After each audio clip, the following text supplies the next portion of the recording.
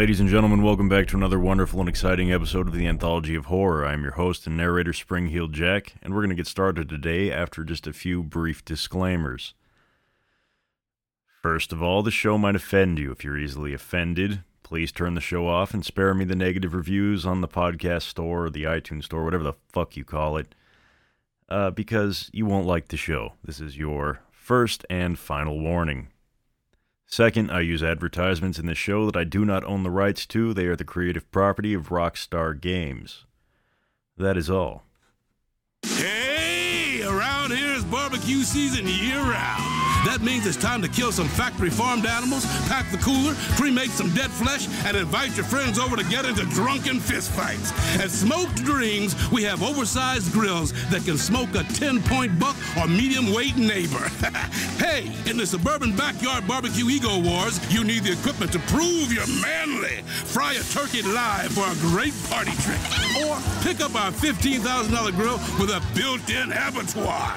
Insert a live animal, and it will skin, butcher, and flip it on the grill automatically while your neighbors look on in envy at what a man you are. Forget about charcoal or propane. With our patented mixture of kerosene and liquid hydrogen, you'll scorch the competition. We also sell backyard tiki torches that can be used in case you need to form a drunken mob to run a neighbor out of town. Smoked Dreams. Kill it and grill it. Why aren't I more successful? What's limiting my true potential? Why aren't I more pretty? How do I get more powerful tools? Am I a descendant of Kraft? Why are women made from sand? Why have so many famous people sorted everything out? How much does wisdom cost? What is the Epsilon program? Kiflam. Kiflam. Kiflam. We speak 160 languages on 6 continents. We are the Epsilon program. Kiflam. Ladies and gentlemen, thank you for tuning back in to another Halloween special episode of the Anthology of Horror. Today, we're going to be wrapping up The Vampire's Promise by Carolyn B. Cooney. And with no more further ado, let's jump back into it.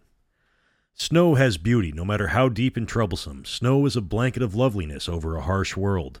But instead of snow came sleet, ice-laden rain that pelted down on a slippery gray world. The sky was blotted out. Kimmy Jo loaded her car with friends and headed for Pizza Hut. Ryan, Michael, and Constance got into Michael's car. Constance sat in the front between the two boys. Not one of them called Althea's name. She walked home in the sleet. Wet ice penetrated her scarf and soaked through her mittens. It was downhill. Twice she lost her balance, slipped, and fell. On the second fall, she tore the knee out of her pants, and her English notebook fell in an ice puddle. The ink ran, the notes were ruined. She sobbed, but nobody glanced out of a car window to see. Nobody cared. The towering hemlock hedge around her house was heavy and sagging with old snow and new ice. Tires from passing cars had flung up grime so that each branch was ugly, stained like rust. Althea slipped again on her porch steps. This time when she got up, her ankle hurt. She had to haul herself inside by hanging onto the railing. I can't try out for cheerleading now anyway, she thought. My ankle can't bear my weight. She pulled off her wet clothes and took a long, hot bath, surrounding herself with bubbles and perfumes. She wrapped herself in a satiny robe with ivory lace and tucked her feet in the soft slippers. I was going to be captain, she thought. Mrs. Roundman said so. My future is over before it even began. My friends have vanished before I even memorized their phone numbers. My cheerleading uniform will be given to another girl, and nobody will remember I was even on the squad. She tried to comfort herself with food, but there were no snacks in the house that she could possibly have swallowed. She turned on the television, but the laughter hurt her ears. The talk shows were too bright and chatty. She stood alone in a huge house in a dark valley during a storm, and the phone did not ring. Other people were gathering for pizza and Cokes. Other people had friends. Other people mattered. I have algebra to do, she thought. I have to have supper and study for a history test. How can it be that I have a load of laundry waiting? How can it be that I have to open a book, turn a page, sharpen a pencil? She cried for a long time. She did not feel better. It did not change anything. It just made her eyes red and her head ache. She went to bed early. There was nothing else to do. In her dreams, a computer tapped out her death knell. Unseen fingers endlessly typed the closing sentence on Althea. The entire world was clicking, tapping, typing. Althea is over. Althea woke up. Cheeks wet with tears, hugging the pillows because there was no warm body to hug her, and there never would be again. The vampire continued to tap his fingernails on the foot of her bed. The hollow iron frame vibrated with each click. His fingernails were tarnished and yellow, like teeth that needed brushing. Althea, shivering beneath a stack of heavy wool blankets, wept again. "You don't have to be alone," said the vampire. His voice was rich and contented, like cream soup or blood. She looked at him through her tears. He was not wearing his cape. He seemed almost not there. He was mostly voice and fingernails. Where's the rest of him, she thought, swiveling eyes and a head like an owl. Afraid to turn her back, but needing to locate the enemy. "I'm sorry you had to suffer today," said the vampire. "Sometimes lessons are painful to learn. But have you learned your lesson, Althea?" the vampire asked. She held the pillow in the air between them. "You may have it back now if you're a good girl," said the vampire. "Have what back?" said Althea weakly. His voice whispered through the room like a cat purring. "Your popularity," he breathed. The cape appeared. It leaned past the vampire's shoulders towards Althea, and this time its edges were velvet and rich. "No," she said. The velvet cape settled on the edge of the bed and tucked its edges around her feet to keep them warm. "You must keep Becky," the vampire said. "You need a friend. Becky will be your friend. Oh, to have Becky as a friend, to have the phone ring, laughter ring, a friend's voice ring." Althea buried her face in the pillow. "You give me Constance," said the vampire. His cape was as furry as a teddy bear. "Wear me," it said silently. Althea pulled her feet up closer to her chest and tucked herself into a little round ball, as far from the cape and the vampire as she could get. "Constance," repeated the vampire. "Give him Constance, who was perfect for Michael, who with Michael made a couple she loved." "You'll make the basketball squads," the vampire. "You'll be busy and happy, surrounded by friends." "Constance? And Ryan will be waiting for you after tryouts," said the vampire. "He feels terrible that he was so rude today. He cannot imagine why he acted like that." She had no lights turned on, and yet the bedroom had a strange sheen. Pink walls, peach carpet, quilted chair all glowed. "A new captain will have to be elected," whispered the vampire. She trembled. "The most popular girl is always chosen captain," whispered the vampire. "You will be the most popular girl." She stared at the lace edge on her pillowcase. How pretty it was, how fragile, how feminine. She touched it with her fingers. Her cruel scarlet talons nearly tore the lace. She pushed them back under the blankets. "I want ordinary fingernails," she thought. Soft, rounded, pink nails. "I would never make another request after Constance," said the vampire silkily. "You need only bring Constance into my dark path. She would be popular again, a cheerleader again, and have friends again, have Ryan again." "Only Constance?" she whispered. Their voices matched, airily, bodilessly, light and frothy, as if they were talking about nothing, just feathers and dust. "Constance," he repeated. The vampire smiled. She found that she had been accustomed to his smile now. There was a certain symmetry in the way his teeth lined up that other smiles did not share. "Never anybody else?" she whispered. "Of course not," he assured her. She laughed bitterly. "You're fucking lying." He smiled. His teeth chattered. They pecked at his lip like beaks of a bird. The teeth clinked up and down. His fingernails clicked up and down, too. And the typing typed out, "Second chance, Althea. Second chance. Just Constance, and that's it." "I won't be back again," said the vampire. The cape slithered off her bed. "Either you take this chance, Althea, or you do not. Either you are popular again, or you are not. It's quite simple, really." The cape tightened around the vampire like a cocoon shutting in on a dying butterfly. "Now get a good night's sleep, Althea. Tomorrow is an important day for you." She shut her eyes. When she opened them, he was gone. She was alone. And that was the decision, really. Not Constance, but whether she could stand to be alone for the rest of her high school life. Unloved, unwanted, and unspoken to. At Lombank, we're with you every step of the way. We sell your dreams. We're not a soulless, monolithic institution. We are, but we use nostalgic imagery. It's walking into your dream home. You can't really afford it. We'll lend you the money anyway. It's kids graduating from college. With pointless degrees riddled with debt. It's happy picnics on the beach. There's sewage in the water. Family portraits with everyone dressed the same. You look look like twats. Canoeing in the lake. By the power station. Catching fireflies in a jar. And watching them die. Cheering at high school football games. The kids are giving each other brain damage. These are the things our lives are made of. Interest rates only 33.4%. Lombank. We're the American bank that truly, more or less, cares about profits. You want your kids to be safe, so you give them a mobile phone. What are they going to do when they get attacked? Throw it at someone? Why not force the state to keep us all protected by arming everybody? The senile old lady in her home, the 3-year-old on the playground, the priest in his church. We think everybody should carry weapons at all times. That way nobody gets hurt. It's a proven fact. Where there's more guns, there are less shootings. Vote yes on Proposition 45. Mandatory concealed carry for everybody. The nuclear deterrent won the Cold War. Let's use the same logic and win the war on crime. Proposition 45. Teach your kids to protect themselves. Her car still would not start, but she had scarcely reached the sidewalk when Kimmy Jo honked a horn, pulled over, and shrieked, "Althea, you can't walk in this weather. Get in. Why didn't you call me and say you needed a ride? You're stupid. You'll catch cold."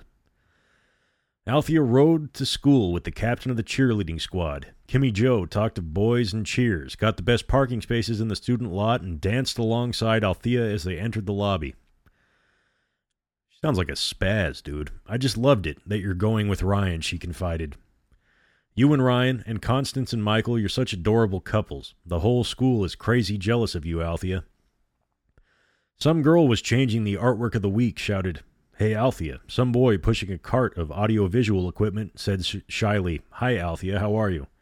Becky bounded over. "Althea, are you ever going to forgive me?" she said. "For what?" said Althea, smiling. How pretty Becky was, how cute and bunny rabbit-like she looked, her nose twitching in anxiety. "For being nasty yesterday," said Becky.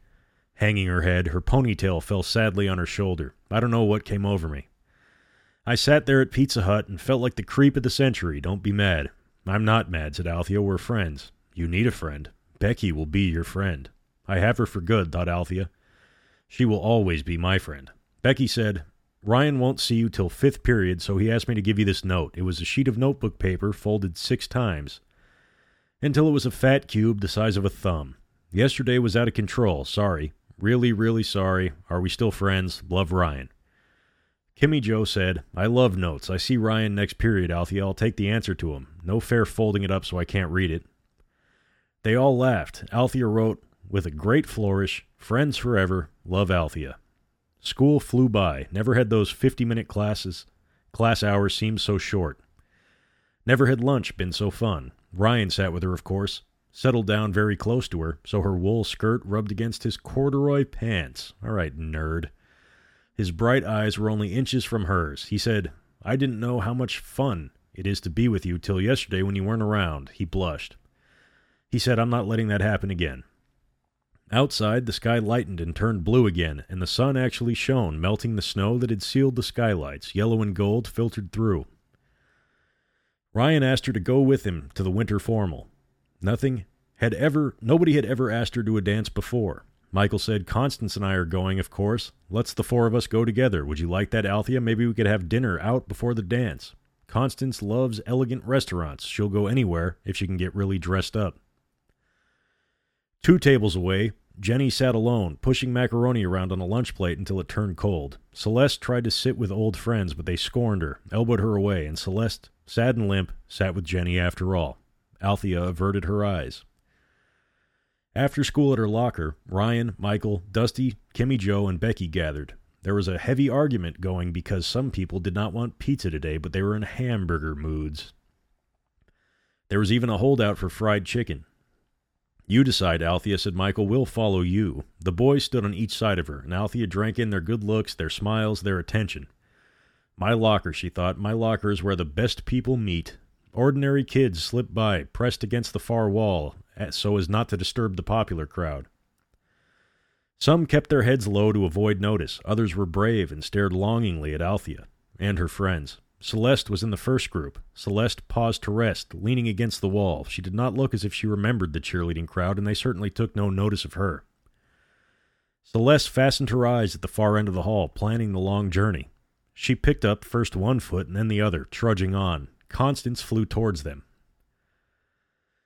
Everybody shouted, "You're late, Constance. Where have you been?" Michael held out his right hand, and still running, she clasped it. So they both swung a few feet till her momentum was stopped. Then they smiled secrets in each other's eyes and laughed a little. Althea's hands turned as cold as deep water in ancient lakes. "Hi, Althea," said Constance, smiling warmly. "We missed you yesterday." Althea's nerves felt as if somebody were sticking needles through her skin. "Thank you," she said. "You know what?" said Constance. "What?" said Althea. She was out of breath. Her lungs had shrunk. She could not squeeze another molecule of air into them. Constance put her arm around Althea's waist and gave her a slight squeeze. "You add so much when you're around, Althea." Somehow the four of them were walking together in one straight line. Michael, Constance, Althea, Ryan. Althea felt like royalty. As the foursome passed, heads turned. People stopped talking, turning, or lockering, and feasted their eyes on the two couples. Constance said, "Do we have to join everybody else again today? Sometimes I get so tired of the crowd. Let's go somewhere, just the four of us, and get to know each other better." She smiled, just for Althea. "It's me she wants to get to know better," thought Althea. "She wants us to be friends." "I'm still waiting to be allowed to use my telescope in your tower room," Althea said. Ryan. His hand left hers briefly to touch her hair. She seemed almost in possession, as if it were his hair now.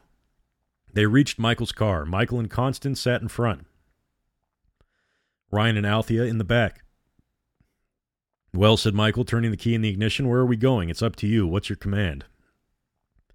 "Don't do it," she said to herself. "Remember Jenny and Celeste, how pitiful they are. Don't do that to Constance. She's a nice person. She wants to be your friend. Don't do it to Michael. He loves Constance." "There won't be a Constance left to love if you bring her into the dark path."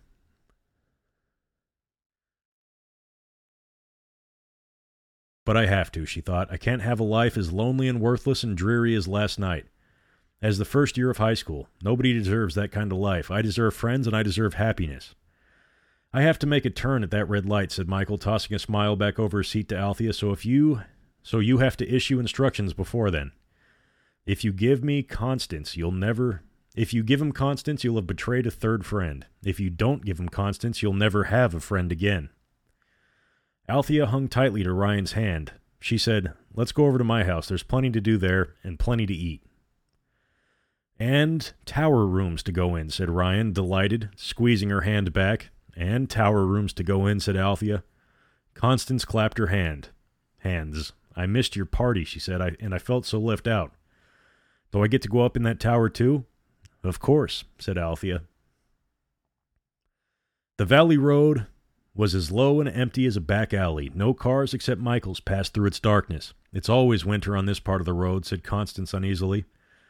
She shifted position in the front seat, playing with the shoulder belt. "What's the matter?" Michael asked her. "It's spooky." Constance was shivering. "Aren't you ever afraid, Althea?" Constance pulled her coat around her and buttoned the toggles. "Oh, she feels it," thought Althea. "The dark path has already touched her, and somehow she knows something's wrong. She's trying to protect herself."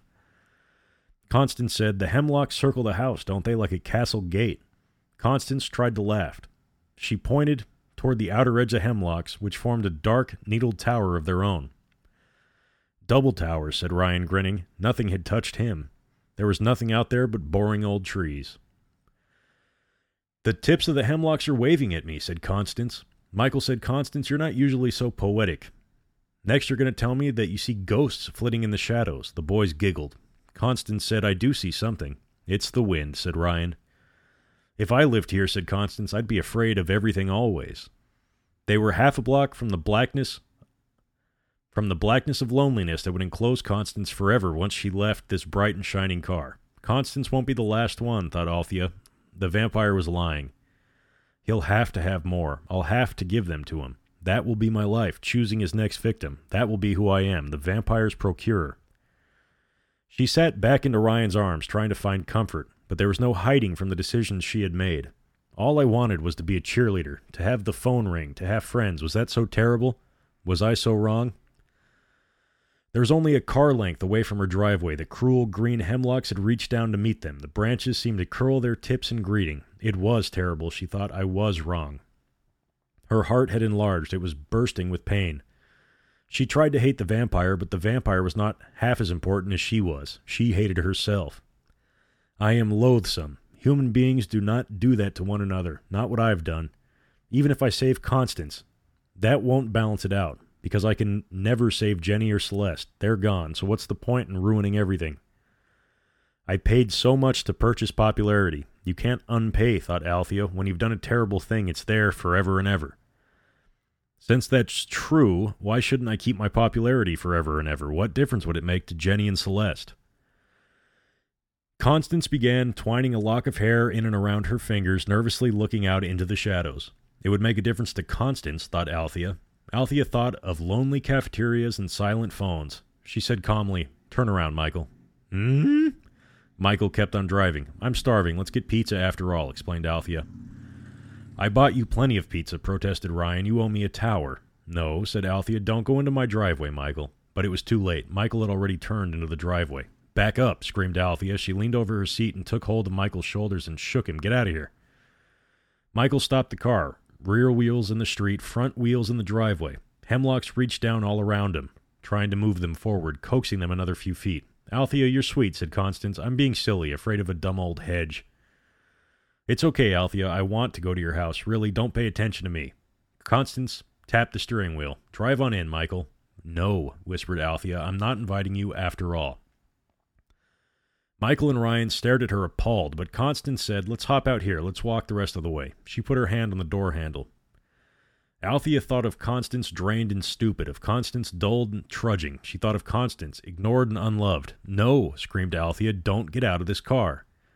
Now she was gripping Constance's coat as well as Michael's. "This is a wrestling match," said Michael politely. "Althea, what's the matter with you?" Ryan said tightly, "She doesn't want me around, do you, Althea? That's what this is about, isn't it?" His handsome face was marred by hurt and confusion. "You plain just don't want me at your house." There must be a way to have it all, thought Althea. "Surely I can have friends and foil the vampire. There must be a way to hang on to my friends.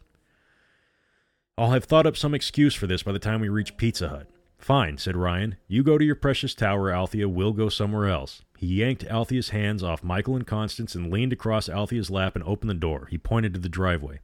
"Get to steppin'." Althea laughed hysterically and stepped out of the car. The vampire was going to take away her popularity right now. She would not even get as far as Pizza Hut. Ryan said to Michael, "So do what the lady says. Back up and drive away." Ryan slammed the door behind her. Althea stood in the slush. The valley lay chilled and quiet. It was like being in a gutter, with dead leaves and torn newspapers tangling around her ankles. Michael's car backed up. Michael's car drove away. Constance was safe. Althea walked to her house without looking back. The branches of the hemlocks leaned down to meet her, and the dark needles of the hemlock closed behind her. Hope was gone. Hi, I'm Don of Don's Country Store. We're your one-stop shop for night crawlers, stink bait, animal calls, fishing license, deer way station, mashed liquor, rocking chairs and shotguns, fireworks, Burlene's world-famous pies, Civil War memorabilia, reading material, castor oil, VHS tapes, and the newest fax and telex machines. We also offer hog feed, chicken feed, and Merlin's hominy grits. We have patriotic items, too. We are the center of a thriving community. Stop by and set a spell. Don's Country Store. The future is now. The future is in the cloud. Cloud computing. What's cloud computing? Imagine a computer you share with everyone. Imagine your private data spread around the world, being shared equally with everyone. It's the cloud. I'm in the cloud. It's utopia. Nothing can possibly go wrong. Imagine instead of your own computer, it's a giant one we all share together. Your data is safe. It's in the cloud. Everyone's in the cloud. Live life surrounded by the mists of time with cumulonimbus computing. The cloud is hard to describe. You can't see when you're in it, and when you get close, it disappears. Where'd the cloud go? Now, when your data is damaged, you don't need to fire the IT department. You can fire the internet. You're fired, Internet. We've taken the metaphor to extremes because when you're in the cloud, lightning won't strike. It's cumulonimbus computing. I'm really in the clouds. You're in the clouds now. Exhaustion, unlike anything she'd ever known, tormented Althea. The steps up the porch were like mountains. The scale of everything had changed. She was a tiny child now, and these were the stairs of a giant. I did the right thing, she thought, weeping. I saved Constance. Why didn't I get to keep my friends when I was good at last? The vampire met her on the top step. The symmetry of his teeth was hypnotic. The points of 2 of them were as piercing as pencil tips, fresh from the sharpener. An interesting choice, said the vampire, his voice as level as a lily pad on still waters. Your cheerleaders will laugh at you. Your football player will forget you. You do have, a forgettable face. Althea opened her purse and took out a mirror. In its little square, she studied this forgettable part of her body. Although the vampire stood directly behind her, when she tilted the mirror, he did not show in the glass. He has no reflection, she thought, and I, in the morning, will have no reflection either. Nobody will know my name or face. As for me, said the vampire, I too had made a choice. She closed the plastic cover on her little purse mirror and put it away. There would be no need to use it again. It would never again matter how she looked. Her voice was sticky like spiderwebs. You are no longer a match for me, my dear. I'm his dear, she thought. I catered to him and pandered to him. You know how low you've fallen when you are dear to a vampire. The vampire touched her chin and lifted her face to look at him. He never touched her before.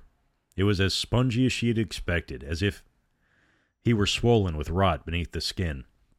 It's time, my dear, said the vampire. Time for what? Said Althea dully. She had no time that mattered any more. Nobody was waiting for her or interested in her at all. For us, said the vampire. He swept his cape around her shoulders, and they walked together in its black velvet. The foul smell of him was intoxicating. She gagged, but she wanted more of it, and she breathed deeply. He said, just a few more steps to negotiate, my dear. She took his hand. His fingernails, wrinkled and tarnished like old foil, glittered against her fair skin. He said, I do so love the view from the tower, don't you, my dear? She said, are you migrating? Is that what's happening? Of course, my dear. You're just going to feel a little tired afterwards. Althea nodded. She said, I'm not arguing with you. I thought I would argue with you. There was that time I threw chairs at you. You welcomed my presence. You were eager. You thought you were saving Constance, but that's not really the case. You wanted to be here yourself, Althea. You wanted to be part of the migration. Althea's mind drifted. Like robins, she asked? Like swallows? The vampire smiled. His curly pink tongue ran wetly around his thin lips and stroked his teeth. Not quite. There, Althea, we've reached the landing. Another few steps and we'll be at the tower door. The vampire's face was all teeth, sharpened at the ends like pencils. You said you would make me popular, Althea said. And you had a good time, didn't you, my dear? Being popular was quite wonderful, wasn't it? Althea stumbled. The vampire said, This is the last step, Althea. He drooled over the words. The very last step you ever have to take, he whispered. The very last step, thought Althea. But it's not the last step But it's not the last step ever. It's the first step. If I had not taken the first step, I would not be here now. I brought him Celeste. It's fitting that I should surrender to him now and become like Celeste and Jenny. I deserve it. Does our original agreement stand? Asked Althea. I suppose it does, said the vampire, although that hardly matters now. Come, my dear, let's open the tower door together. What happened? Said Althea, trying to lift her foot up the last step, trying to go with him, after me. There are others, said the vampire, girls who don't matter, girls without friends, girls who will do whatever I ask. He smiled hugely. Girls like you, my dear. Who want to be more popular? Said Althea. The vampire nodded and bent over to help lift her foot over the final barrier. Althea's voice became a whisper. She said, I want to be popular one more time, please? The evil crescent of the vampire's smile covered his face. Because if I could be popular just one more time, she begged, she groveled, she whined. I would remember it, she sobbed. I would frame it in my mind and keep it. I would make it last, like an ice cream cone. I would have it slowly. I would know how wonderful it is. Like an ice cream cone, repeated the vampire, laughing. Licking the edges, trying not to let it drip away from you, he licked his lips in a circular motion. Please, she sobbed, please let me be popular one more time. The vampire paused. He looked around the house from which neither she nor he could ever escape. He opened the tower door. It creaked when it swung. The tower room was frigid. The window she had left open when Ryan parked in the driveway had a rim of ice on it. He looked at Althea, clinging to his hand, begging for one more gift. "Well," said the vampire, "I'll do anything," she said fervently. "I'll do anything." The vampire laughed again. "I know, my dear. You always have." She clasped her hands. "Then I can have my popularity one more time? I can sit with Ryan and Becky and Kimmy Joe and Michael? I can cheer in one more game?" A desperate tremor of a smile, a hideous facsimile of a smile, spurted across his face like a wound. "Hold out your arm, Althea," said the vampire. She held both her arms straight out, like tree branches. He gave her an invisible burden, spread on her extended arms and palms as if she were carrying a freshly ironed gown. "Your popularity," he breathed, "as invisible as you will be in the morning." The popularity was invisible, but it warmed her. The suntan of friendship. She could hear the voices of friendship, distant laughter, and remote chatter. It caught her up like traffic, rushing her down the halls, tossing her among the best crowd. "I did anything to get you," she thought. "I destroyed myself to have you. I'm going to do it again, too." A cold draft from the tower passed through the popularity, turning it as autumn winds turn leaves. It awakened her slightly, as chilly winds do, and she looked up into the tower. The shutters will stay open, she thought, long after I have sunk like Jenny and Celeste. The vampire's dark path will cross the hemlocks and slip through the trees and find others, other girls who want to be popular, who are weak. "I am going down," thought Althea, "but I will not take another girl with me. I will take him with me. There will be nothing left of me, but instead of my popularity, one last time I will have the vampire. It will be his last time." Resolve, warmer, hotter, sterner than popularity, filled her heart, her mind, and soul. "I reject your gift," said Althea softly. "I'm getting rid of it." "You can't do that," said the vampire. Althea smiled. The smile inched down her body, giving her strength, first to her face, then to her shoulders, her heart, her arms. The vampire's teeth went back into his mouth. He looked alarmed. "That's your source of power, isn't it?" she cried. "When weak people take what you offer, you become strong. You would have had no more power if I had the courage to ignore you." Strength from understanding crept into her legs, and Althea kicked his black cape away and stomped on it. She began laughing. The vampire took a step backwards into the tower room. "I won't let you do it to others," said Althea. "I won't let you lay out any more dark paths." The vampire held up his hands to stop her, and she smacked him out of the way. "No," said the vampire, "you can't do this." Rhythm unbroken, feet unstoppable, Althea stomped towards the vampire. As she advanced, he backed up. "You are nothing, and I am a match for you," Althea cried. The vampire kept moving backwards. She leapt forward. The vampire hunched over into a ball like a porcupine hiding its soft underbelly. Althea grabbed him. She took her popularity and pushed it against him, shoved it on him, wiped it on his face and his clothes. She mopped him with it. "There," she said, "it's yours again." His speech changed. He no longer sounded like a human. He no longer spoke English. A whimpering babble spurted from his mouth. His sharp teeth hung over the edge of his thin lips like foam. "I'm free," Althea said.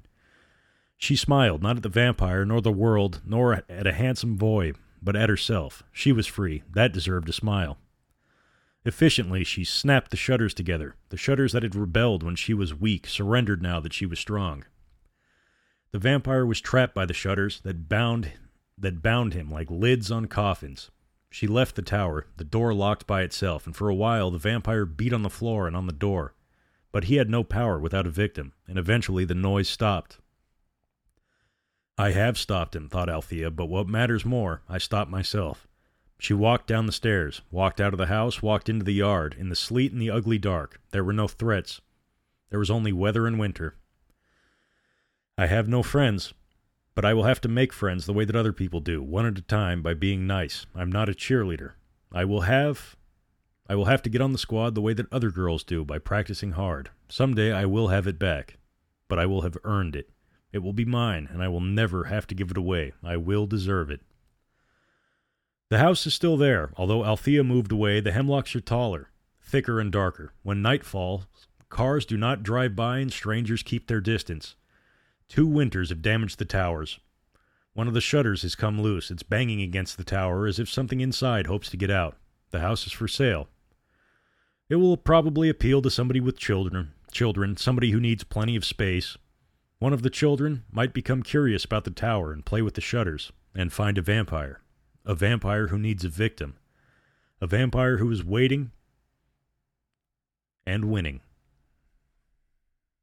Selling your 40,000 square foot mansion? At Windsor Real Estate, we are the home of super prestigious real estate in Los Santos. Our experienced and knowledgeable professionals work hard. We look up some mansions on the internet, get the keys, give you a tour, and then make 6% on the back of the biggest investment of your life. Live the dream. Be the best you possible. For the man who isn't satisfied with one roof over his head, he wants several, preferably with a cinema, bowling alley, 2 pools, health club quality gym, meditation room, swinger grotto, punishment dungeon, 7,000 bottle wine cellar, moving sidewalks, 47 places to watch television, hidden cameras and 2-way mirrors, no bookcases, a shark aquarium, exotic petting zoo, an 18-foot rotating bed. Windsor Real Estate. Real estate at the highest price imaginable. It's who you are. Anxiety, depression, trauma. Don't depend on pills. Find a permanent solution, a transorbital solution, in just 20 minutes. Originally pushed underground as an alternative therapy, the lobotomy is a safe, fast procedure that snips a couple of troublesome nerve endings in your brain. Afterwards, you'll be completely brain dead, like everyone else in the state. Perfect for consuming our culture-free lifestyle. Just as there's a permanent surgical solution for solving that hunger in your stomach, there's a surgical solution that solves the anxiety and hunger for answers in your brain. The San Andreas Lobotomy. All right, Spooky Squad, thank you very much for tuning back in to another wonderful and exciting episode of the Anthology of Horror. That is the end of The Vampire's Promise by Carolyn B. Cooney. Hopefully you guys enjoyed it. I know it was a long string of episodes, but hopefully it was enjoyable for you guys. I'd like to once again encourage you guys to message me on Instagram.com/DukeLandis17 if you have any comments, questions, or concerns. I do love hearing from you guys, and please don't hesitate to reach out. It might take me a while to get back to you, but go ahead and do it, and I'll see it when I see it, and I'll get back to you when I can. And before signing off, I would like to encourage you guys also to check out my dear buddy, Eli Locke, and his music page on Spotify, iTunes, I think wherever good music is sold or listened to. That's Eli Locke, L-O-C-K-E. And I believe you can find him on Instagram under the name Eli Locke Music. I would encourage you to give him a like, give him a follow, and check out his music. I'm going to play 2 of his songs before the episode wraps. They are Welcome to the Shit Show and She Loves Me for My Wiener. Thank you guys for listening. Stay spooky.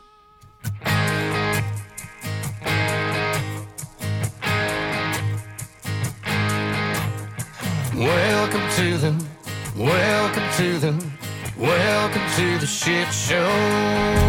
I got Miller on my mind, but any beer's fine. Any bar, any place, any time. Drink my coffee black, long as Jack's swimming in it. Keep your body pants on, cause a good time's given. Welcome to the shit show. Follows wherever I go. I'm a double S-S-O-B, short for shot shooting son of a bitch. If you're looking for a party, hell, I've already started. I'm a certified cold can pro. Welcome to the shit show. I ain't the kind of guy that can have just 1 or 2 shots, 3 shots, 4 shots fun. Friday night around 5 p.m. I'm 6, 7, 8, 9 sheets to the wind. Welcome to the shit show. Follows wherever I go. I'm a double S-S-O-B, short for a shot shooting son of a bitch. If you're looking for a party, hell, I've already started. I'm a certified cold can pro. Welcome to the shit show.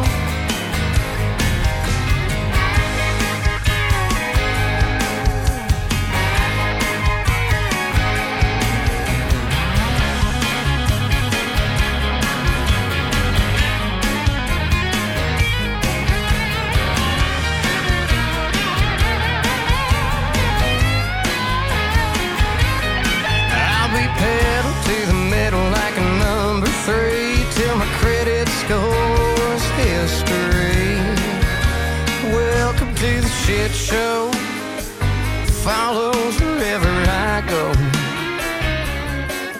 I'm a double SSOB, short for a shot shooting son of a bitch. If you're looking for a party, hell, I've already started. I'm a certified cocaine pro. Welcome to the shit show.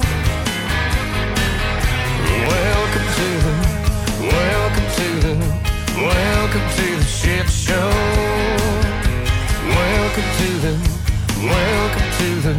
Welcome to the shit show.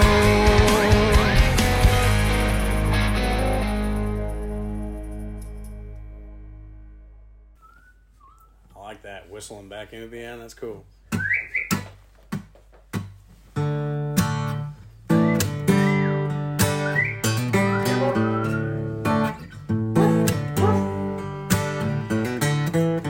People always ask how a guy like me gets a girl like that to stick around. I just grin, say the truth is, hell, it ain't that hard to figure out. It ain't the money, 'cause it ain't got much. Sure shit ain't this rusty old truck. She loves me for my wiener, ooh, dog. Yeah, he's barely off the ground, but he's pretty damn long. Makes her giggle how he wiggles while he waits on a tree.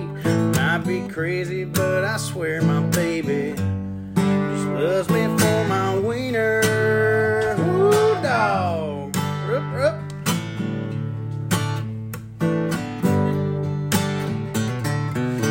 He's the first one she runs to with kisses, the second that she walks through the door.